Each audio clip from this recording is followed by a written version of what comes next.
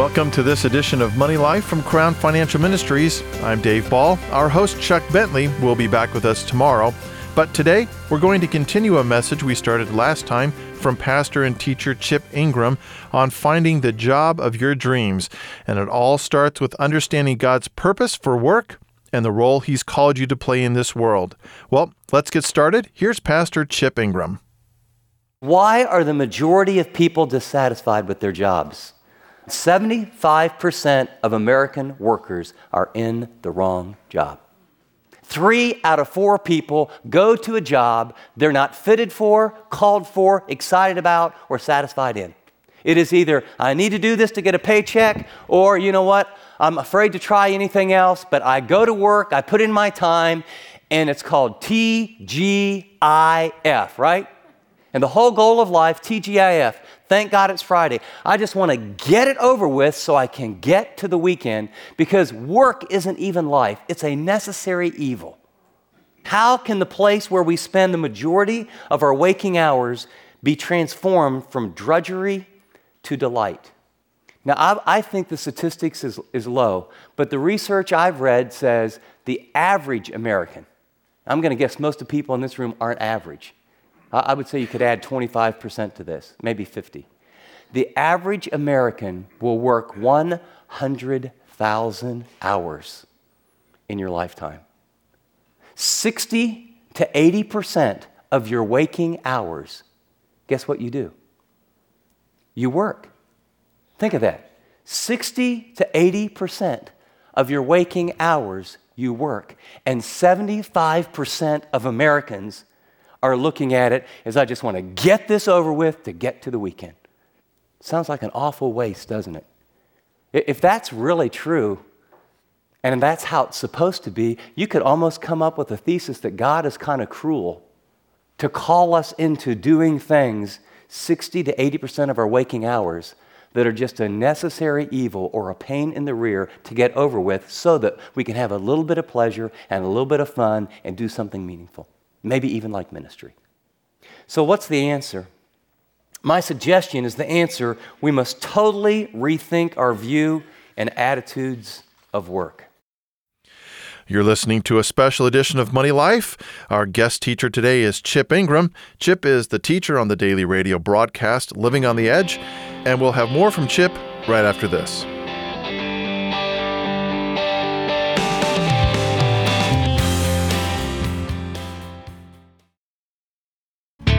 The price of higher education has skyrocketed. According to a recent Gallup survey, families spend almost $15,000 per student per year of college, and many students often spend years just trying to decide which degree they need to pursue. Wouldn't it be better to help your child figure out what they need to study before they arrive on campus? You can, with the Career Direct Complete Guidance System from Crown Financial Ministries. Unlike other assessments that only examine 1 or 2 areas of career selection, Career Direct analyzes personality, interests, skills, and values. Your child can use it to explore career options and find the one God has uniquely gifted them for. Over 150,000 people of all ages have benefited from Career Direct. Check it out at careerdirectonline.org and get a free personality ID profile. That's careerdirectonline.org.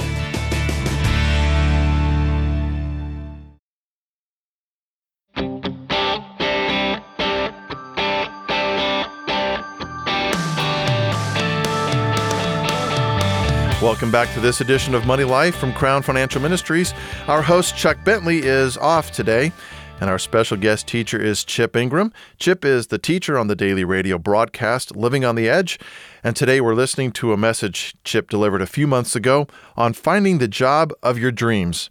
Here's Chip with more. We're going to do a study from God's perspective of how He views work. And that little funny quote about nose to the grindstone, we work like dogs, that is so revealing. Our vocabulary always reveals in a culture how we view things. Our vocabulary is work is bad, work is negative, work is a necessary evil. In fact, some people would even believe that, work is cursed by God, and that we have to go through life figuring out how to get out of work. In fact, if any of you have owned businesses, There's a mentality of people that you employ, and these are the ones you don't want to employ. They want to get paid as much as possible, to do as little as possible, and leave as early as possible, right? You don't want to hire those kind of people. But that's how the world views work. I want to say, if we pull back the lens, what does God say about work?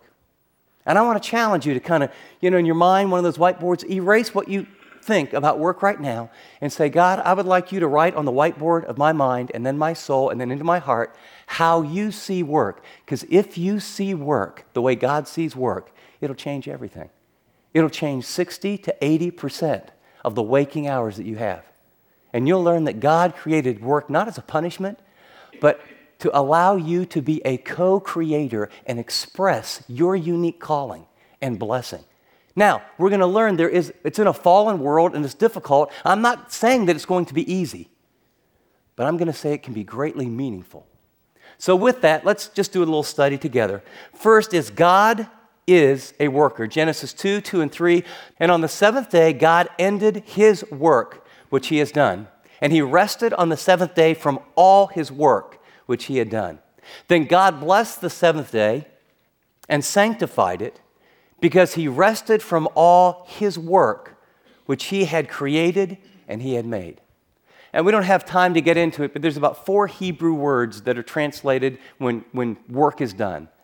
2 of these Hebrew words talk about times where work has to do with anguish and toil and suffering, and it's after the fall or when it's self-imposed. When the Egyptians were making the Israelites work, there's a Hebrew word for that in there. Their tiresome toil. It's their suffering. Someone's making you do something you don't want to do. The other 2 Hebrew words talk about building, creating, activity, delighting. Very, very positive. The God of the universe, are you ready for this? He works. So it can't be evil, right?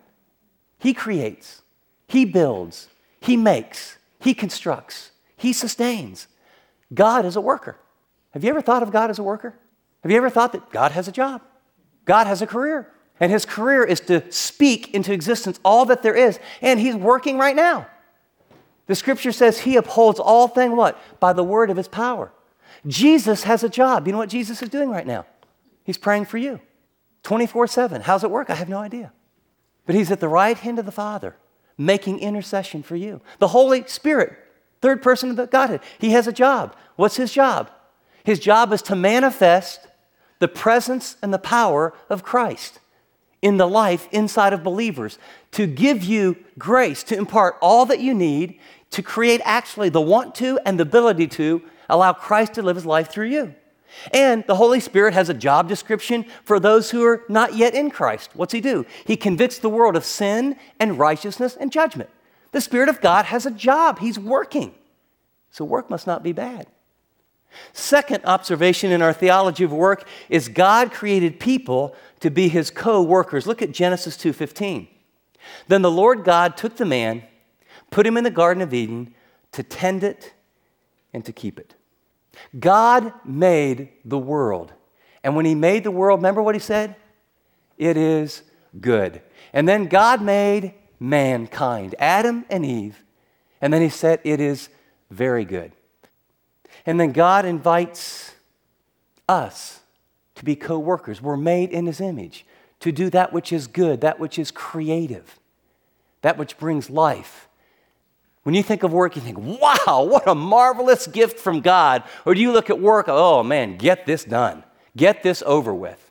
Then we realize that it is reasonable to believe indeed that work was given before the fall to meet the human need for purpose, creative expression, and that it is a need that goes far deeper than mere self-preservation.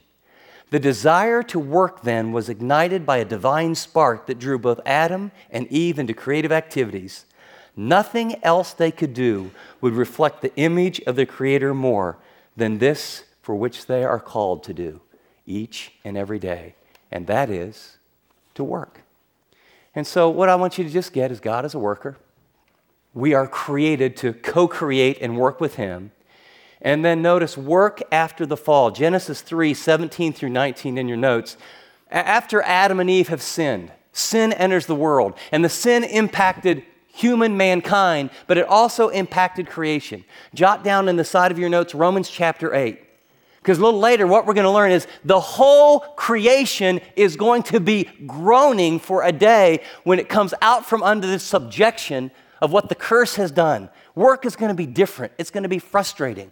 The work will not be cursed. Be careful with that. The ground is cursed. The work is still to be a co-creator with God. The work is to have meaning and purpose and creativity. But now, instead of it being all delight and being downhill, it will always be uphill. But you're still made in the image of God. Now it's going to be in an environment of hostility and war. Look at what the text says. Then to Adam God said, because you have heeded the voice of your wife and have eaten from the tree of which I commanded you, saying, you shall not eat of it, cursed is the ground. Why? For your sake. In your toil or work you shall eat of it all the days of your life. Both thorns and thistles it shall bring forth for you, and you shall eat the herb of the field. In the sweat of your face you shall eat the bread till you return to the ground. For out of it you were taken, for dust you are, and to dust you will return. What's happened is work didn't get cursed. The ground got cursed. And it produces what? Frustration. Now, by the way, this was a gift of grace. Did you notice that little phrase? It was cursed for your sake. If you're just joining us, you're listening to Money Life from Crown Financial Ministries. Our host, Chuck Bentley, is off today. Our guest teacher is Chip Ingram, senior pastor at Venture Christian Church in Los Gatos, California. He also is the teacher on the daily radio program, Living on the Edge. If you'd like to hear more Money Life programs, you can hear them by going to crown.org. Well, after this short break, we'll be back with more from Chip Ingram right after this.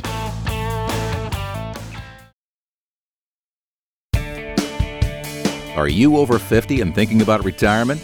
Well, if you want to actually experience retirement one day, you have to plan for it. And we have a book that'll tell you how. It's Your Money After the Big 5-0, written by Crown Financial Ministries co-founder Larry Burkett and financial planner Ron Blue. Your Money After the Big 5-0 will equip you with biblical wisdom and practical advice for succeeding in the second half of life, having a fully funded retirement, and being free to serve the Lord. And you'll learn about the importance of finishing strong and leaving a legacy of stewardship to your children and grandchildren. If you're ready to put together a financial plan for a retirement that'll honor God and give you wealth that'll last, get a copy of Your Money After the Big 5-0 right now at crown.org. Your Money After the Big 5-0 by Larry Burkett and Ron Blue is available online at crown.org. That's crown.org.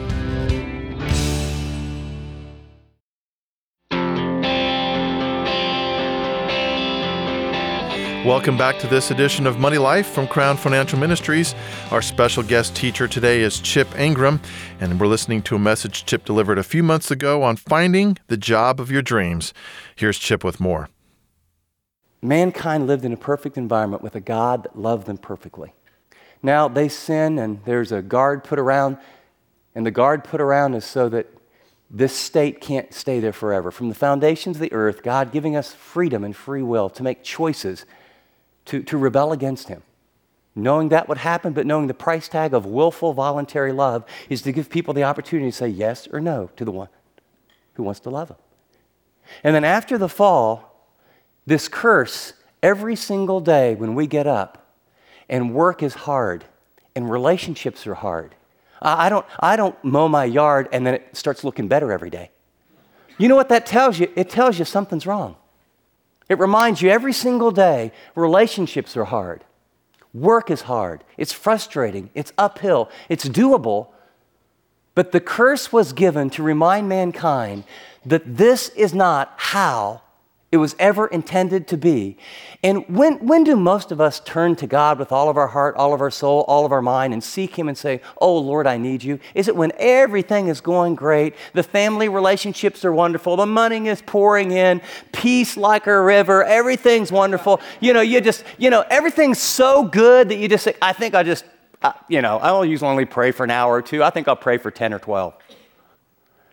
You run to God and I run to God when pain hits and you're frustrated and you don't have answers, and when relationships break apart, and when biopsy reports come back positive, and when jobs are lost, And when retirement that you worked for years and years and years drops out of sight, it's in our pain and frustration and disappointment that we recognize, I can't make it. I'm not God. I have needs. Please help me. The ground is cursed to provide an ongoing frustration and difficulty of doing life in your own power. What was the temptation? If you eat of this, you will be like God. The cursing of the ground is to remind you and to remind me that you ain't like God at all. You are not self-sufficient. You are not in control. You are not the center of the universe. And the pain and the difficulty of a fallen world drives us back to say, God, I need your mercy. I need your forgiveness. And so one of the consequences of the fall with regard to work is the ground is frustrated, it's cursed, and our lives are frustrated. Our response to this, in my experience, is two extremes. Imagine, if you will, sort of this idea of work, and I want you to imagine, way over here is an extreme, and then all the way over here. And on the top of the line, it says W-O-R-K. And people's response after the fall to work is one extreme on the far left is that work is a necessary evil. We've touched on that. In other words, work, Genesis 3, the fall, unconsciously, work is bad, work is cursed, it's a necessary evil. Find something, make enough money, get those things taken care of so you can really live. Just get it out of the way. You need so much money to pay the mortgage, you need so much money for food, you need so much money to buy or rent a house, you need so much money for a car. Life isn't about that. Just get that part of it over with. The other extreme in response to the fall is over here, is that I will find my significance and I will rule my world and I will win, and work is what will make me significant. And I'll show you. I'll work harder. I'll work longer. I will build bigger. I will build better. My life is my work. My identity is my work. And far more for men than women. What's one of the top two questions? You don't know someone. We don't know exactly what to talk about. Hi, how are you doing? What do you do for a living, right? Where do we go immediately? Our work becomes our identity. And then we create an entire pecking order, right? So, if you have a job where your hands don't get dirty, you're kind of way up here. And if you have a job that creates a lot of zeros around your name at the end of it, then you're way up here. Or if you have a job, even if it's not that much money, if there's a lot of letters after your name, PhD or TH something or ED something. But if you have a job where your hands get dirty or you do certain things that we decide, then you're not as significant. So our work becomes the value and estimation of our significance. And every little boy and every little girl grows up in a world where by and large that's true. And I want to suggest that both of those extremes are unbiblical. And my point is, all that goes back to a perverted, unbiblical view of work after the fall. God is a worker. It is good. God called us to co-create, to build, to make, to shape, to subdue. And so it is a good thing. But the fall has introduced that it is going to be hard, it is going to be difficult, and that produces frustration for us and a tendency to think it's a necessary evil or it's the answer. Fourth, work under the lordship of Christ. Colossians 3:17. Apostle Paul says, and whatever you do, in word or deed, that covers about everything. Do all in the name of the Lord Jesus, giving thanks to God through God the Father. So he says here, wait a second. And whatever you do, in word or deed, working, talking, speaking, do it unto, you take it, it's sanctified, and you do it as an act of worship and service unto God. A young mom driving kids to school, cleaning the house, and creating an environment that is nurturing and loving is as important to God, done unto the Lord, and will receive the same kind of reward as any pastor, any missionary preaching God's word in the most difficult places of the world. Because when you do what you're called to do, and when you do your work unto the Lord, it is sanctified. We'll be back with some final thoughts from our special guest teacher, Chip Ingram, right after this. You're listening to Money Life from Crown Financial Ministries.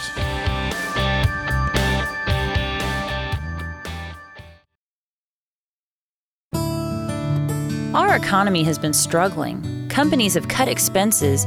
Job security has taken on new meaning. Now more than ever, you need to know God's purpose for your life and your work. You can find direction using the Career Direct Complete Guidance System from Crown Financial Ministries. Career Direct is a comprehensive assessment tool that you and your employer can use to make sure that you and your job are the right fit. And if you're between jobs, you can use the Career Direct Complete Guidance System as an interview tool. When you share your Career Direct results with a potential employer, they'll be able to see that you have the talent and skills they're looking for. It'll set you apart from other candidates. The Career Direct Complete Guidance System can be completed in about an hour online. Just go to careerdirectonline.org, and to get started, try the free personality ID profile. That's careerdirectonline.org.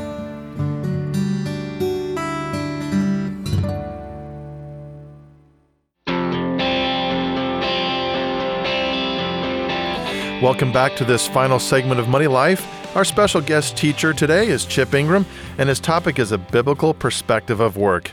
Let's join Chip for some final thoughts from today's talk. Work has lasting and eternal significance as we work in the millennium, Isaiah 65, and receive eternal rewards for how we work. And this is just one of those that I just want to say, this is kind of one of those wild passages, and I just wanted to go like, Isaiah 65, this is, that 1,000-year millennium. Did you ever think, I think sometimes we think that, the afterlife, of course that is before, the Lord returns and sets up a new heaven and new earth. But I think we get this idea that like eternity or heaven is going to be like sipping iced tea and floating on clouds, and maybe being able to walk through walls. You're going to work. You're going to work. It's going to be a new heaven and a new earth, and you're going to work and you're going to do stuff. But the curse is gone. And you're going to be creative, and you're going to build, and you're going to subdue, and it's going to be exciting. In fact, in that 1,000-year reign, just read this afternoon Isaiah 65, 21 to 25. You shall build, you'll plant, you won't labor in vain. That sounds like work, doesn't it? Well, if it's so bad, if it's so evil, and it's going to be a 1,000-year perfect environment, why would God have work? Because the work happens before the fall. Work changes through the fall, and then after things are the way they need to be, work continues because God is a worker. He's called us to co-work with Him. The fall has changed work. But work now, when everything is offered unto the Lord as an act of worship and service, is your primary ministry. And here's my plea.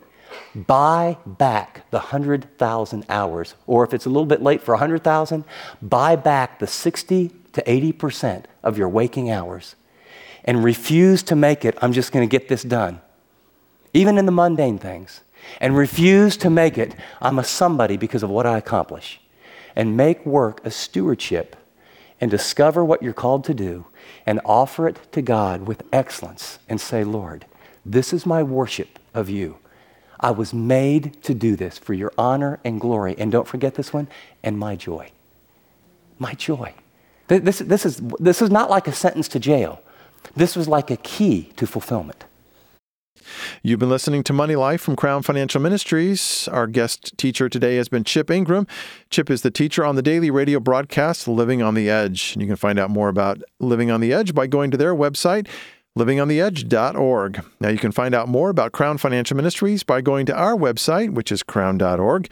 You'll find information there for your family, a small group, for your church, and for your own personal study, as well as our new media page. And right there, you'll find information on our new blog, our new podcast, and other media features that are coming up soon. And that all is available at crown.org/media.